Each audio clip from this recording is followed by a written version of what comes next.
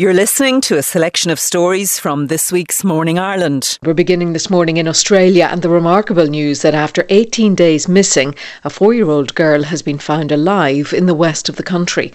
Cleo Smith had been camping with her family near the town of Carnarvon when she disappeared last month. In the early hours of Wednesday morning, local time, the little girl was found inside a locked house in the town. Western Police Deputy Commissioner Cathal Blanche described what happened. It's my privilege to announce that in the early hours of this morning, the Western Australian Police Force rescued Cleo Smith. Cleo is alive and well. A police team broke their way into a locked house in Carnarvon at about 1 a.m. They found little Cleo in one of those rooms. One of the officers picked her up into his arms and asked her, "What's your name?" She said, "My name is Cleo." Cleo was reunited with her parents a short time later. This is the outcome we all hoped and prayed for. I can confirm that we have a man from Carnarvon in custody who is currently being questioned by detectives. We'll have more to say on the rescue of Cleo as the day unfolds. But for now, welcome home, Cleo. Welcome home, Cleo, indeed. Tears all round at that rescue of little Cleo. That's Cathal Blanche, Western Australia Police Deputy Commissioner. Andrea Mays is a journalist with ABC in Perth, and she joins us now. Andrea, it is a remarkable story. Will you take us back, though, and describe for us what has been happening over the last 18 days? Because little Cleo went missing, I think, on her first night on holiday. That's exactly right. Look, as you said, it's a really remarkable story. Cleo and her family were camping at a very remote spot. It's about 1,000 kilometres from the nearest capital city and about an hour's drive from where they live, which is a tiny coastal town with about a population of about 5,000 people. She and her family went camping on the night of October 16th and they pitched their tent in the dark and went to bed. When the parents woke the next day, little Cleo was missing from the tent. The tent had been unzipped to a height that the 4-year-old couldn't possibly have reached, but her baby sister was still in that part of the tent where Cleo should have been. This sparked, as you can imagine, a massive police search that went on for 18 days. As the days went on, people were beginning to lose hope, I think. It's a pretty remarkable story to find a 4-year-old alive after such a long time and in such rugged and remote country. But this morning, very, very early in the morning, we had the amazing news that Cleo had been found alive in a house, as you say, in the town of Carnarvon, in a locked house. And a 36-year-old man is in custody assisting police with their inquiries. Andrea, how did the police know to go to that house? Well, look, it's not exactly clear at this stage. They said that it's been a very big investigation. They had thousands of pieces of information to piece together. We're not exactly sure what led them to that house and this particular suspect, but they said that they did receive some information late yesterday that sort of shone a new light on investigations and led them to the house. And have they said anything else about how Cleo is? Or I know that there's video footage just released on social media in the last hour or so, and well, she looks very happy to be reunited with her parents. Oh, look, I think there's not been a dry eye in the house when that video footage was released. Just a little earlier than that, they'd released a photo of her in her hospital bed. She was smiling and looking at the camera as she licked an icy pole. And then just now we've just seen the amazing vision of police lifting her, carrying her out of the house, and a police officer telling her that she was about to be reunited with her mummy and daddy. And she's the most delightful little girl. She's got a great big smile on her face. She's waving. She's smiling. It's, you know, there couldn't be a person who fails to be affected by seeing that vision. Absolutely. No more information is there on this man that the police have arrested? Look, we know that he's in custody. We'd also heard reports that he had been taken from police custody to the local hospital. There was some speculation that he may have injured himself somehow. We're not sure. We're not sure if he's still at the hospital. We do know that no charges have yet been laid, but police have just said that they expect to lay charges. So that's about all the information we have on him at the moment. Okay, well, I mean, never give up hope. Isn't that the message from this remarkable story? Andrea, great to talk to you. Thank you very much. Andrea Mays, their journalist with ABC in Perth in Western Australia. Later today, the Taoiseach will set out Ireland's commitments to reduce greenhouse gas emissions when he addresses the climate summit here. He has said that Ireland will sign an international pledge to cut methane emissions by 30%, but stressed that the figure was a global target, not an Irish one. Most methane comes from agriculture. Now, the latest report from the Environmental Protection Agency showed that Ireland failed to meet its targets on carbon reduction last year. Last week saw the publication of 2 5-year carbon budgets, which are aimed at reducing emissions by 51% by the year 2030.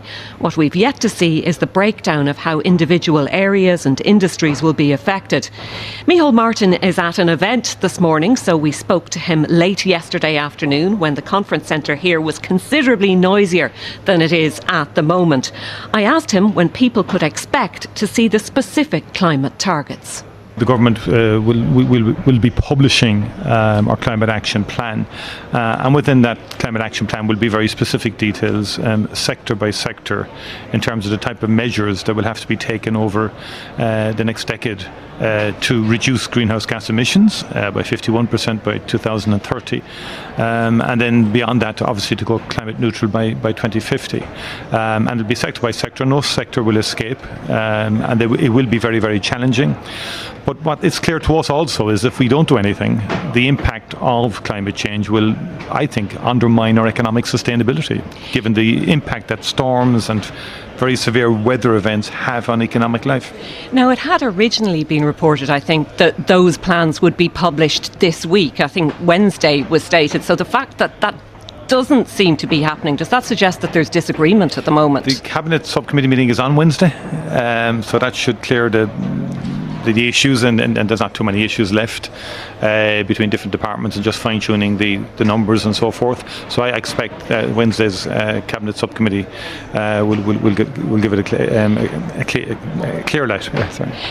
You have been saying here that Ireland is in a strong position, that Ireland can be a leader, but why should people believe that when the country has missed so many targets in the past? I think that's a fair question, and it's a fair point. I think we have missed targets in the past. On this occasion, I think the fact that we have passed a climate law that is comprehensive and that sets legal imperatives on this government and successive governments to achieve that. I think the fact that we have pursued the carbon taxation approach, which is not popular, but which does, first of all, disincentivise the use of fossil fuels, but secondly gives us funding to enable us to do the things that will help us long term, such as retrofitting of homes, reducing energy, making greater energy efficiency, such as dealing with fuel poverty and targeting resources, and more environmentally friendly farming. And we've taken those steps already, and this budget alone has taken steps in terms of motor taxation, which is all designed towards enhancing and transitioning to electric vehicles and so on. This week alone, Minister Eamon Ryan published a rural transport plan, which is very specific in terms of increasing public transport in the rural parts of our country. And we've much more to do in terms of urban public transport. And I'm sure many of those initiatives will be welcome, but the Business Post reported a couple of weeks ago that Ireland is on track to increase its emissions this year. Is that the case? We could be. We've got to pull that back, and we're going to have to pull back over the next decade. Failure, wouldn't it? No, I mean, in terms of, first of all, I have to go through the exact figures. We want to reduce it by 2030. A lot of the measures we take now won't have impact until the latter part of the decade, but we have been over the last decade. We have increased, and that is problematic, and that is why COP26 is important in terms of creating a momentum and also a sense of buy-in from the general public as to taking the need to take these decisions. And do you think that buy-in is there at the moment? Because it's clear that while people feel this is a very important issue, that quite a number of people as well, especially the less well-off, are concerned that they're going to lose out because of this. I think we need to do more. And government needs to do more in terms of the communications approach. I think the young people are absolutely committed to this. The young people should be our inspiration, but also I think they're making it very clear it's their future is at stake here.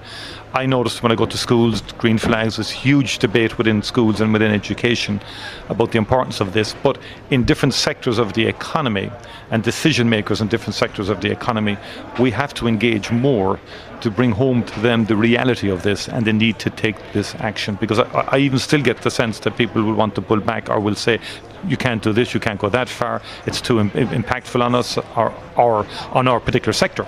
We've got to say, sorry, we've got to move forward. And that will take an educative process and will take working with people to bring people around. And are you talking specifically there about farming? Because Ireland is in an unusual position in the EU in that agriculture accounts for 1/3 of greenhouse gas emissions. So is it possible to tackle that situation without having a negative impact on jobs and on livelihoods? It is, because I think if we don't tackle it, the results will be worse for jobs and livelihoods. In other words, climate change is going to be very damaging to our economy. So therefore, we've got to take steps to improve upon that. I also believe that we need to switch more towards giving income to farmers to protect our biodiversity through a variety of imaginative schemes that will, for example, enable them to grow native tree species and fund that, which will have an impact on terms of cleaning our waterways and our rivers, which are in a bad state at the moment. Does that mean, though, that they would be paid to produce less? Well, it could mean that. It could mean alternative sources of income other than the present day sources of income. It could mean better and a greater degree of organic farming, for example, which we've made a start in terms of this announcements by Charlie McConalogue in the context of the Common Agricultural Policy, that there will be far greater resources allocated towards that. It could also mean, and will mean, investments in new technologies around reducing carbon emissions in terms of food production and in terms of agricultural practices as well. And some very progressive farmers are moving on that already. We have to do more in terms of the research, and I would like to see stronger capacity in our research bodies, particularly Teagasc and others, or universities, to focus in on that issue over the coming years.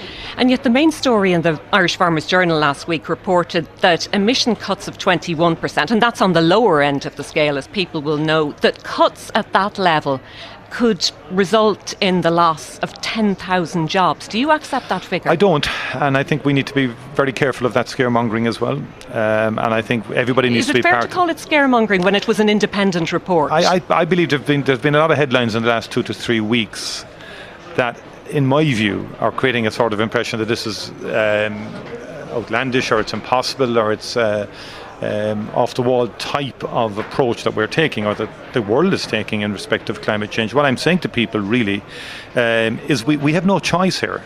The climate change will catch up with us. It will catch up with our farming. It will catch up with our agriculture if we don't take action.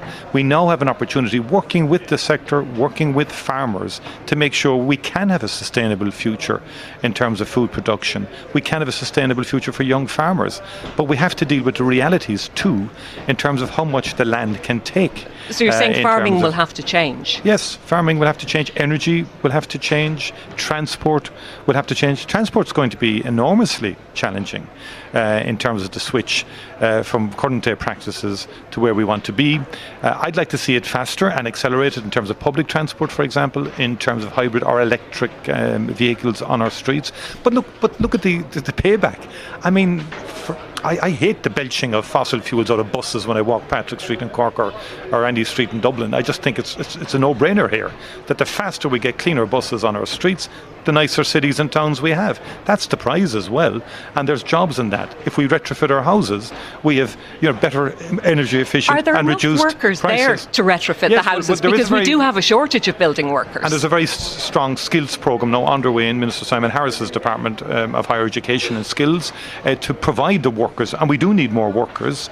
And parallel with increasing the number of people who will be skilled in that area, we'll also have to increase the workforce from Europe and across the globe to come to Ireland to make these changes. One other specific issue, and that's data centres, which, as you know, use a huge amount of electricity, don't necessarily create a huge amount of jobs. Can all of the proposed centres go ahead?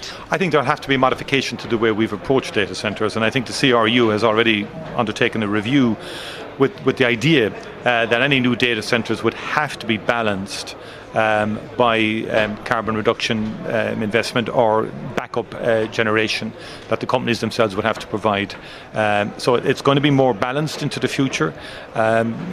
Given the huge demand on the energy sector that they create. Now, they are important in terms of the digital world that we now live in, and that has transformed itself. I suppose the question is, are we likely to end up with too many of them? Well, we cannot end up with too many of them. I think neither can we have a moratorium on any new data centres, but I think we can have a more balanced approach in terms of mitigating the impact on our energy system. At the same time as we're talking about all of this, people will be reading that a number of countries are planning to increase their production of oil, gas and coal. China plans to build more coal-fired power plants. So against that backdrop, people may wonder why small countries should make significant changes. Is it worth it? It is, because the only way this can work is if everybody plays their part, including the bigger countries and the smaller countries. It's a bit like COVID-19 and the Chief Medical Officer saying if everybody individually did something extra, we could bring down the levels. Likewise on climate change, if every single country in the world improved its how it behaves, how it organises society, then collectively we will all do better. No one country can opt out of this, and we certainly cannot either. But I think we create a better future for Ireland. We create a cleaner future, a healthier future, and a more energy efficient future for this country if we change behaviour and go with the objectives we have set ourselves. Talking of Ireland's future, you're likely to encounter Boris Johnson over the next 24 hours or so, perhaps more than once. Will you be raising the ongoing disagreement over the Northern Ireland Protocol with him? I will, if I get the opportunity. Obviously, he's extremely busy hosting this COP26, and I will be following up after COP26 with the British Prime Minister in relation to the protocol and the Good Friday Agreement. I just had, I had a meeting with President Biden after a session that we had in relation to climate. He called me aside after the meeting to again make it very clear to me that the United States takes the Good Friday Agreement very seriously. To use his own words, it matters greatly to me and to the United States, and he said he's made this clear to the UK government. And I do believe that the collective views of all of us is to keep the Good Friday Agreement intact in all its relationships. In my view, the European Commission has come a long, long way in respect of the protocol, and I think have listened to the people of Northern Ireland in terms of the operation of the protocol. Where there's a will, there's a way, and I'll be saying to Boris Johnson that I think the will now needs to happen. We need to get on with it. One final issue. Given the high number of COVID cases at the moment and the growing number of people in hospital, is it still possible to say that restrictions won't be reintroduced? Well, I think it is possible, but obviously there are no guarantees in relation to COVID-19. And the modelling we received from NPHET was looking at a situation peaking towards the end of November. But it is very concerning, the high rise of cases. And I think there's a number of aspects to it. First of all, we have the booster vaccine now that is rolling out to the over 60s. And I briefly bumped in yesterday the Prime Minister of Israel, who indicated to me that the booster campaign has been very, very effective and impactful on their latest wave, in terms of its impact on antibodies and so on. And so interesting just to hear that insight from a society that have used the booster fairly effectively. The use of antigen testing is increasing, and also I think collectively, if we continue to work to just be cautious in terms of our individual behaviours, we can resist the need and avoid the need to have any return or negative backward approach. But it's not something that you can guarantee at the moment. I think we've learned from COVID-19, nobody can guarantee anything in respect of it, and we have to take it very seriously. The vaccines work. We are in a different position to the one we were in this time last year. When I talk to people around COP26 that Ireland is 92-93%, they just look at me as if I have two heads. They don't believe that we could get that high. So that does help us. It doesn't guarantee, as we know, that you won't get infected. We'd appeal to people out there who are not vaccinated to please get vaccinated, because the number of unvaccinated in ICUs is high, and you risk really severe illness if you don't get vaccinated. So that campaign is still underway, and it's encouraging that people who did not get vaccinated until recent times are now coming forward to get vaccinated. And that was Taoiseach Micheál Martin speaking to us here at the Climate Conference Centre late yesterday afternoon before that announcement on vaccine boosters for healthcare workers. Now, the long-awaited Climate Action Plan was launched by government yesterday, a plan to halve our carbon emissions that contribute to global warming by 2030. And if implemented, it will deliver a sea change in the way we live and work in Ireland, and nowhere more so than in agriculture. There's to be an IFA protest in Dublin Sunday fortnight, but are there opportunities here as well as painful change for farmers? And are we asking for too little or too much from the sector in this plan? Hannah Quinn Mulligan is a farming journalist who chairs the Women in Agriculture Stakeholders Group. Good morning, Hannah Quinn Mulligan. Good morning. So we're looking at a range of 22 to 30% cut in emissions from agriculture. That would include a 10% cut in methane, stabilisation of the national herd, changes in fertiliser use and land management, more organics. Does it all add up to too much or too little from agriculture? Well, I think the first thing to say is that we always knew that this was coming. You know, there are a lot of farmers out there, there's a lot of people listening out there who always knew that these climate measures are coming, and yet they feel very sudden. And I'm annoyed at that in a way, because they feel very sudden because no solutions have been provided really at the same time as saying that we need to cut emissions. And I know that you listed a big long list of things there, but at the same time we don't have exact clarity about what that's going to mean for farmers, you know, actually on the ground in terms of their income. And that's what's frustrating them. And if you take into account the average farmer out there is 57 years old, if you turn around to any 57-year-old and you say, OK, now you have to change completely what you're doing, it's going to scare them. And at the minute, a lot of farmers out there, they're really scared for their livelihoods. And it's just unfair. And the way the whole narrative has been kind of told at the minute is unfair, because, you know, I'm a suckler farmer here in Limerick and I'm not going to evaporate overnight, but I am willing to change. And there are lots of farmers out there who are willing to change. So things like fertiliser, we've already been cutting down our fertiliser use, and next year I'm hoping to go to zero, hopefully, on the fertiliser front. And organics as well, the 5-fold increase in organics, you know, that's really welcome and something that I will seriously look at as a farmer is going into. But you also need to take into account there needs to be a market for organics. There are only 1,500 organic farmers, beef farmers in Ireland. There are only essentially 2 processing plants, meat processing plants, and they're effectively owned by one person, and that's ABP, so Larry Goodman's ABP again. So all of these measures are great on paper, but farmers need to see that they're going to add up for them as well, because we are doing things already and we're keen to do more. But the way the narrative's currently framed, it's scaring people, and that's unfair. There's also, is there a lack of leadership? You know, headlines about, you know, millions of a hit on rural Ireland and tens of thousands of jobs on the line, you know, protests and people saying it's the death of rural Ireland. Is that an overreaction? I think that there's perhaps been a huge reaction on both sides, and that's not really surprising, because there's a huge task ahead of us, not just farmers but a society as a whole, in terms of facing up to climate change.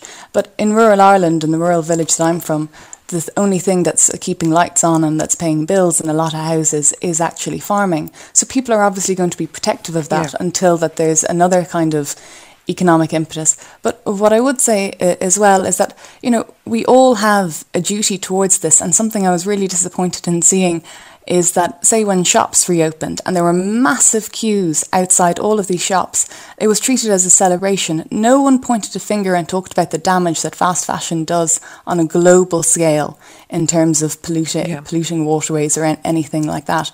And yet almost every headline that you see about farming is negative. And that's not fair, because if we're going to solve this collectively as a society, we all need to put our shoulder to the wheel. And farmers know that as well. But blaming farmers for it isn't going to help. We need to start thinking of them as a key part of the solution, because that's what we can be. And in fairness, I mean, you know, a lot of farmers, particularly those involved in dairy expansion, they were following government policy throughout the past decade. You know, farming was getting a pat on the back because exports were sustaining the economy in the dark years of the banking crash. Yeah, that's definitely an element of it, and a lot of farmers feel hard done by because they feel that there's a handbrake turn now and all they were doing was following policy. But at the same time, I sometimes feel that we vilify farmers without thinking of the practicalities of what they're doing on the ground. You know, my farm here, we've planted over 1,000 oak trees, and I will happily plant more if that's what the scheme and the policy is going to tell me. And there's another dairy farmer down the road from me, and people would say he did the typical thing of going to 60 to 200 cows. But he has 30% of his land in white clover, which means that he's significantly slashed all of his nitrogen usage. And the clover as well on top of that provides a haven then for biodiversity when it flowers. So there's an awful lot that farmers are doing, and like I said, they will do more, but the whole narrative and the way it's framed at the minute is just going to divide farmers from the wider society, and that's not going to help anyone, because climate change is a question that's being asked of everyone.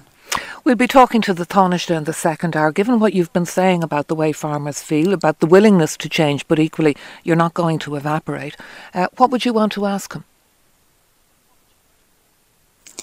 I think I'd want to ask him for a detailed analysis and a detailed plan, but I'm not sure that that we're going to get that at the current stage. And I think what farmers want as well is just a little dose of realism as well. That's what they'd really like.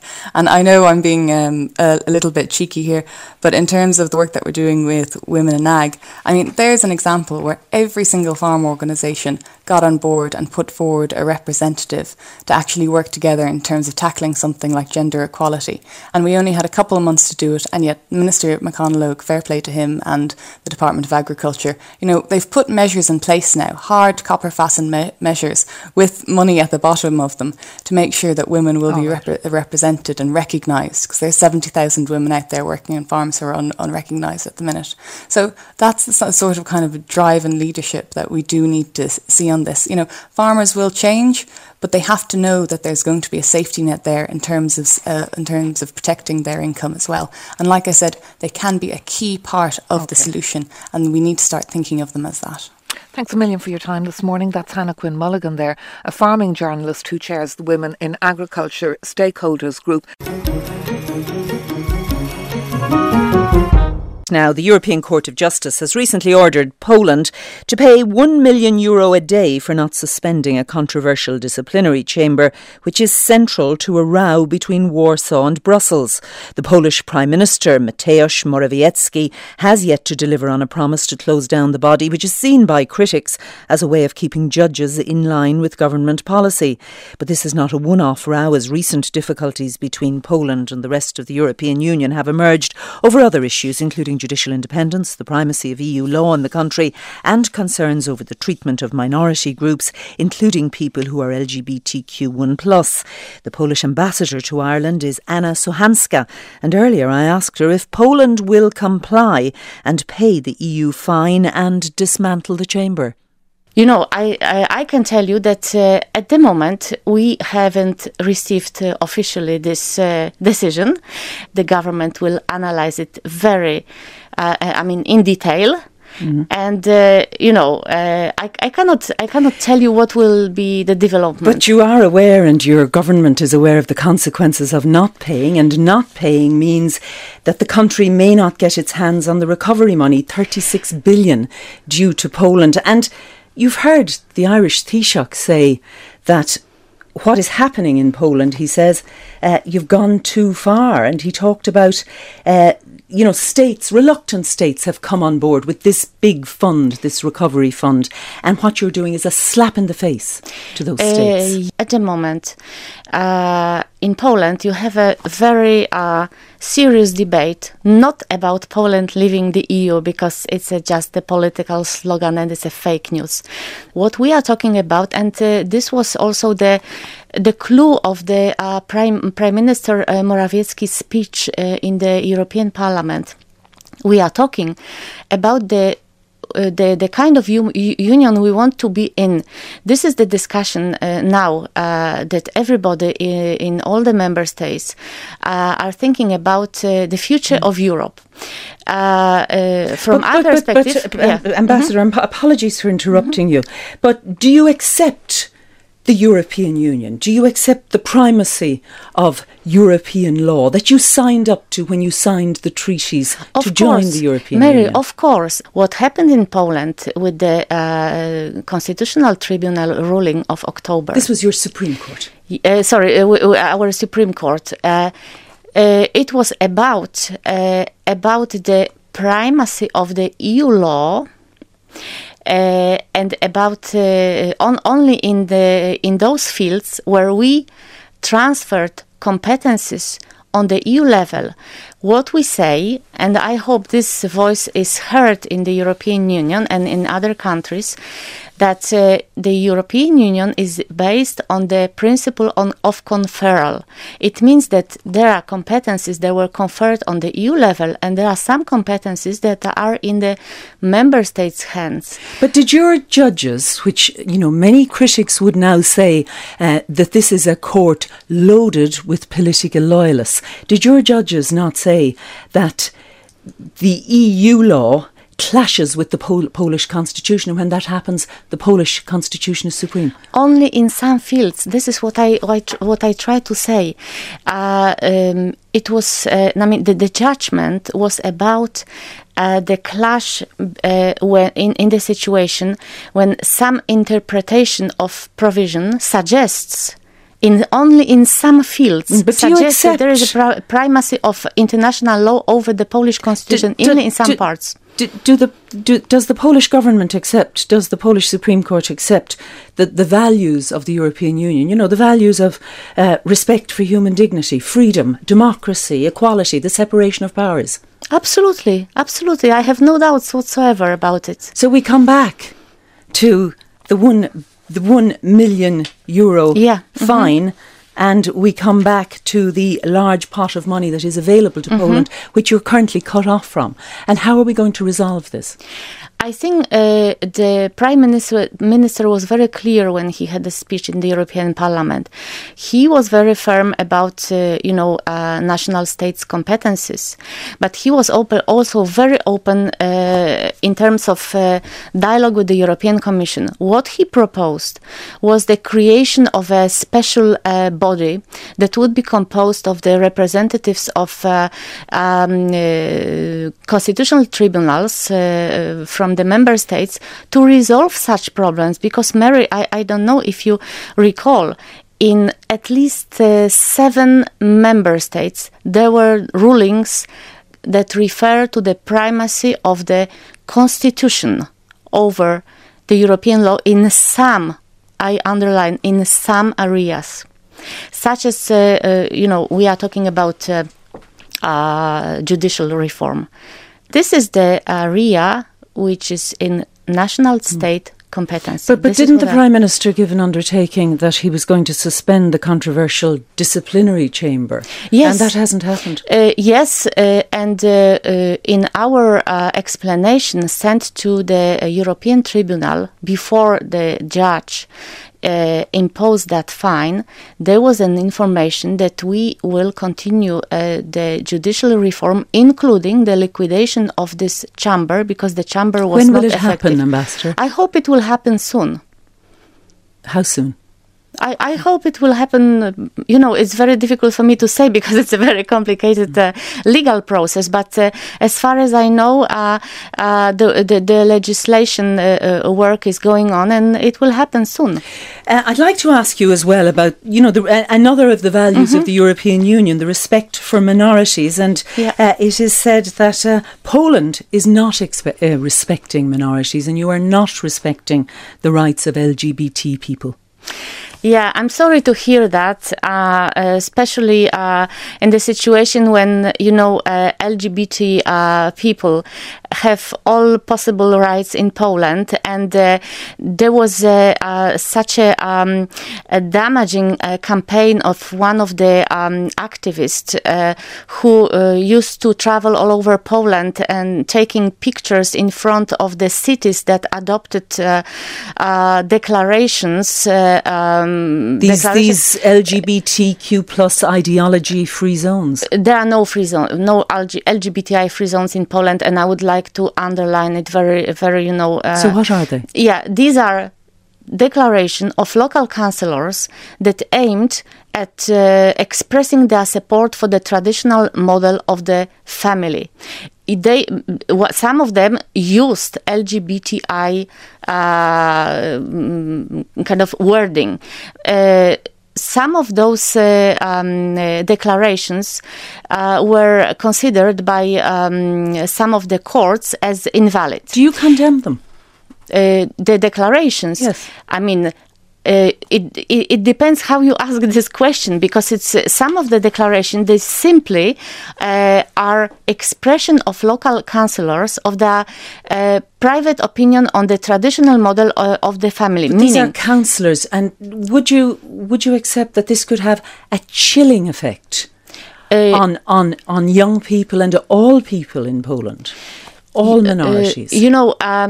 I'm referring here to the fact that in the Polish constitution, the family is defined as the union of the man and the woman, and this is what I understand. This isn't about the family. This is about minorities. About the family. Yes. This is about minorities. That's why I say that some of the courts rejected those declarations, saying that they are discriminatory towards LGBTI and people. do you condemn what these councils were doing? You are talking about my private opinion? Well, you are the ambassador. I can tell you that, first of all, if you ask me as a representative of the government has nothing to do with the local council. They are independent. In Poland, this is a completely independent level of... So you don't express an opinion on behalf of your government?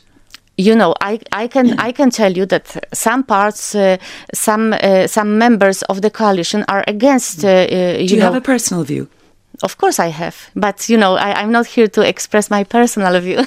And that was the Polish ambassador to Ireland, Anna Sochanska. She was speaking to me a little earlier.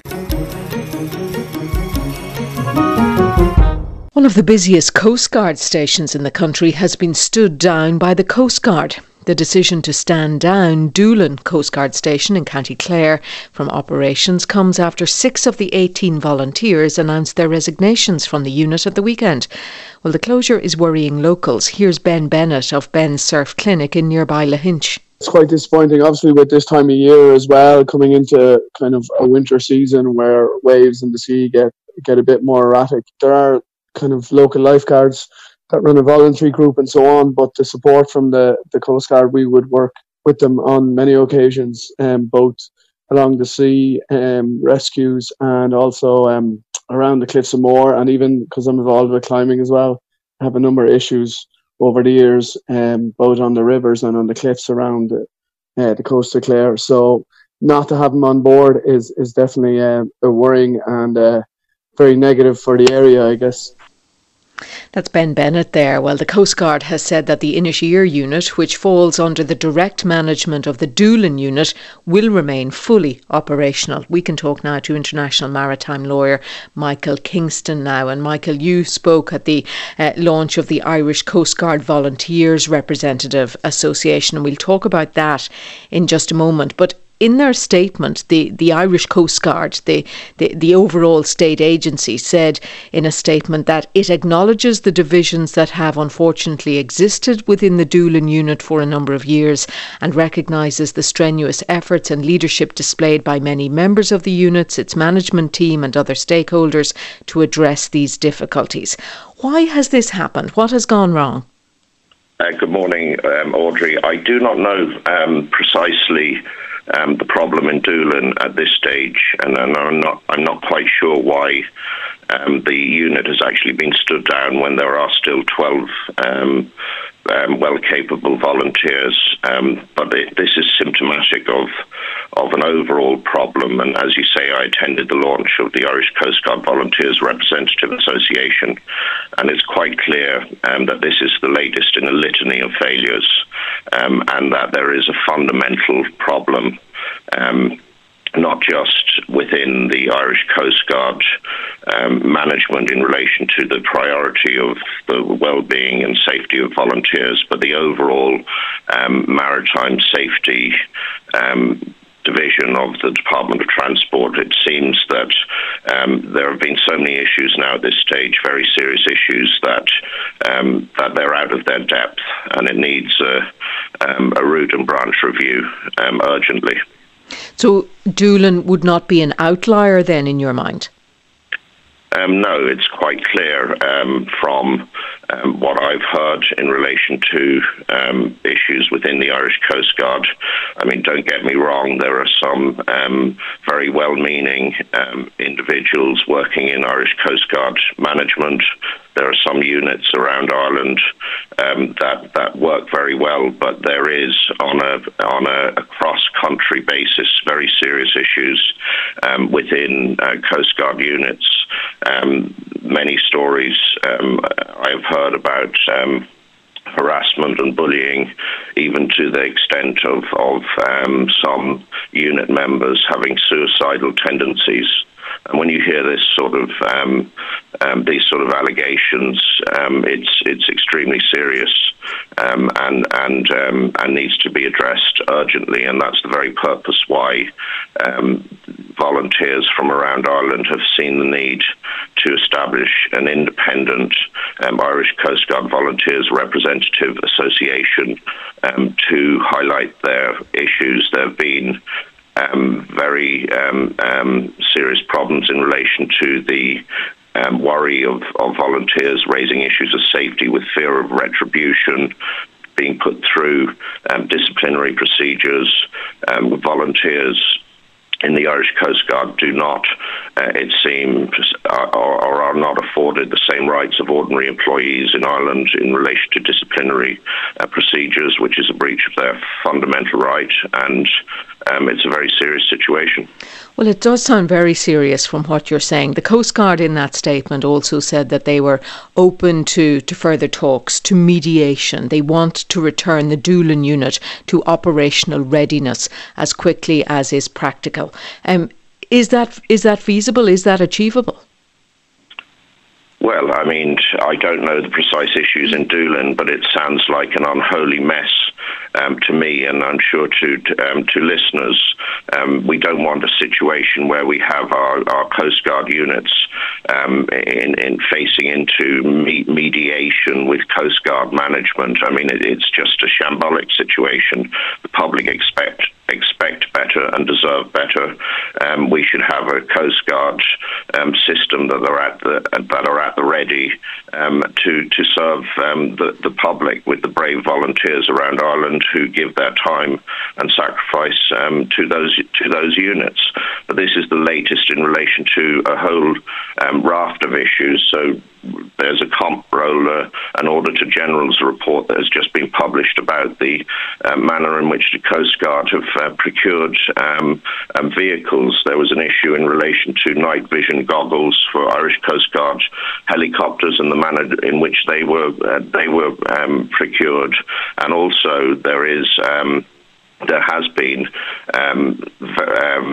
a problem in the Maritime Safety Division of the Department of Transport in relation to the manner in which we investigate maritime accidents. The Kilkee incident, in which Katrina Lucas sadly lost her life, is the leading example. We've got a European judgment against our nation of the 9th of July 2020 for our failure to investigate maritime tragedies correctly. And if we don't do that, we had a conflict with two civil servants who should not have been on the Marine Casualty Investigation Board. If we don't investigate casualties, which is the very purpose under international law and European law for the investigation of casualties to learn lessons and save life going forward, then we can't root these problems out. This should have been identified by the Marine Casualty Investigation Board following the Doolin tragedy, the Kilkee tragedy, and that did not happen. It was a failed investigation, as confirmed by Marine Hazards Report of the 4th of January 2021.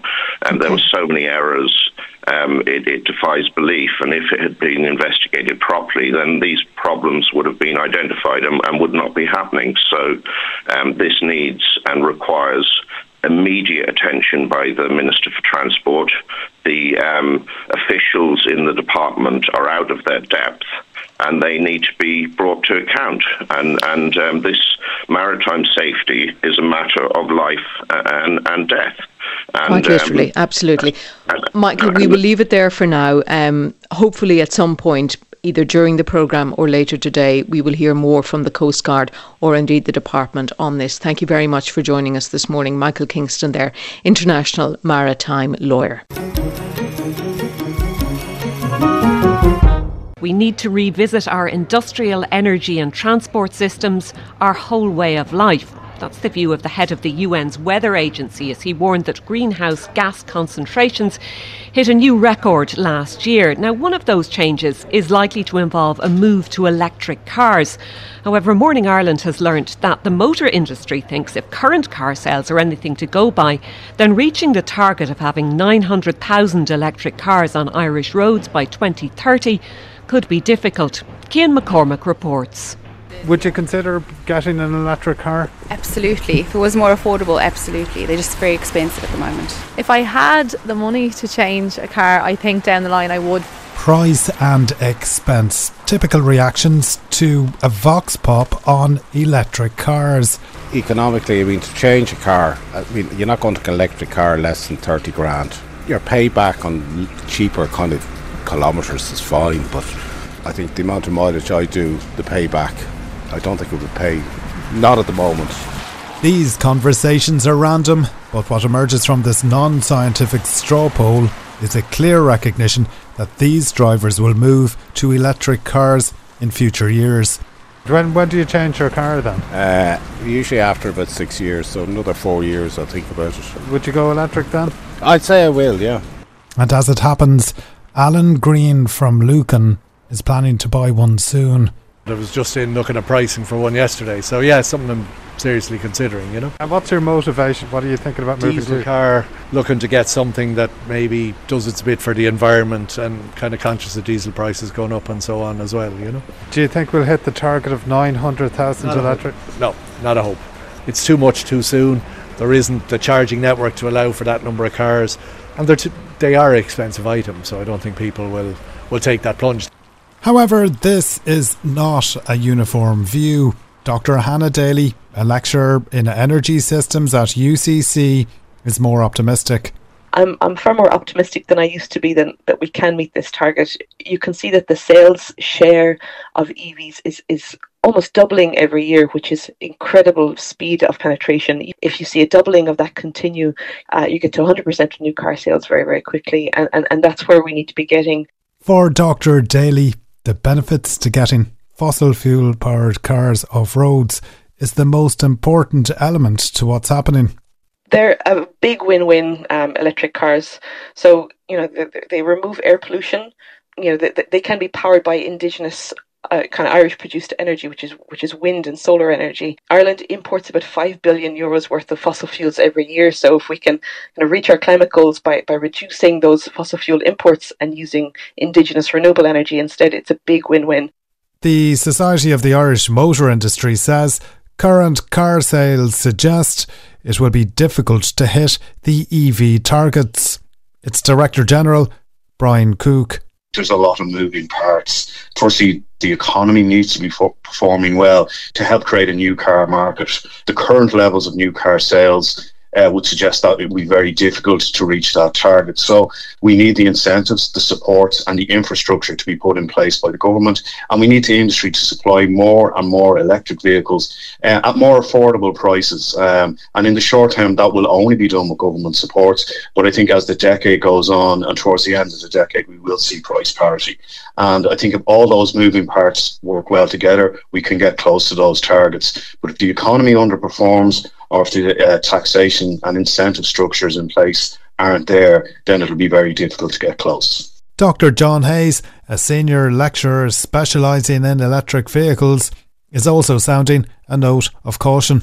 We will hit a significant number. A significant number will be hundreds of thousands. But I don't see us hitting 900,000 or 1 million. The supply chain for now is totally kiboshed, for want of a word. They're struggling to get cars out. The normal supply of cars is going to be all log-jammed for the foreseeable future. The other item popping up is cost. When we compare cars on a like-for-like basis, I can trade in my existing car, but if I'm trading up to an EV on a like-for-like basis, I could be paying about €10,000 extra.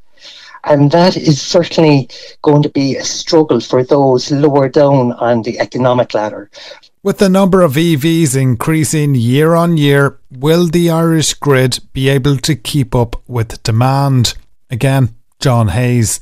I would say that if done properly, and it will with time, the grid will be able to handle it, but we're certainly not there in 2021. But you would expect and hope that we would be there in 2030.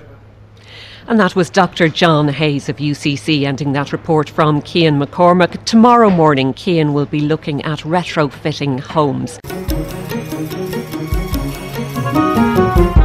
The UK Brexit Minister David Frost will meet European Commission Vice President Markus Šefčovič in Brussels today amid growing concern in Dublin and Brussels that the British government will shortly invoke Article 16 of the Northern Ireland Protocol. Shona Murray is the Europe correspondent at Euronews. Frost by name, do you expect this to be a frosty encounter today with Mr Šefčovič? Yeah, quite likely. There is a sense of foreboding in Brussels that the UK will trigger Article 16. I spoke to a Commission source yesterday close to the negotiations, and they said it probably will. So David Frost is arriving in the next sort of 15 minutes here in Brussels, and we'll know more, obviously, at the end of that meeting if any more progress has been made. But the technical talks have been going on for several weeks.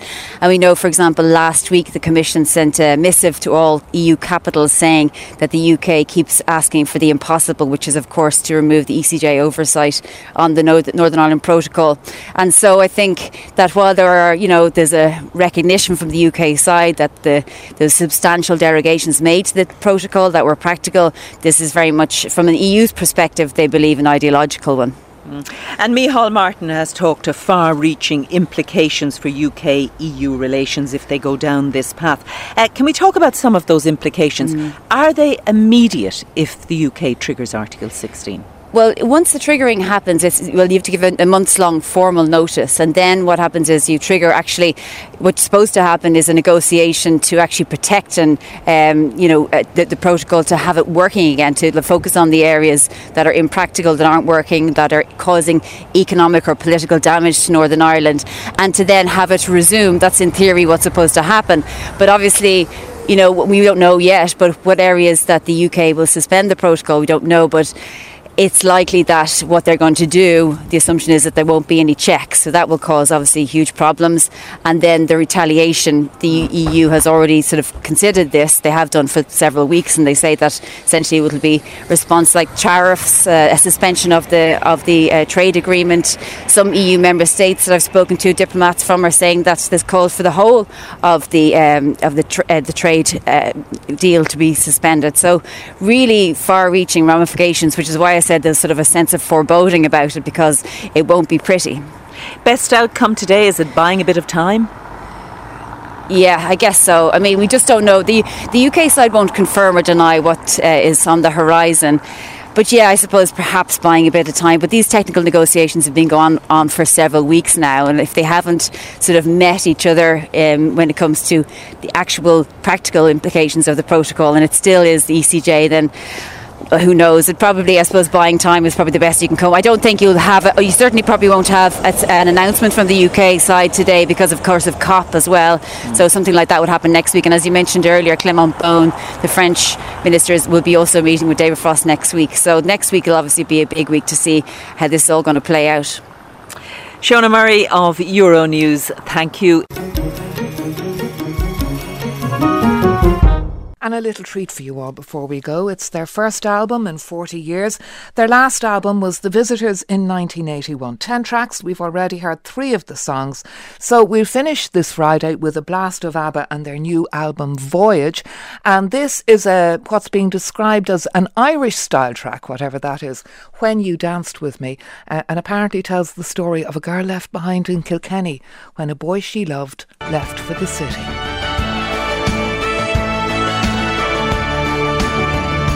I can remember when you left Kilkenny and you told me I'd return next year. I never meant to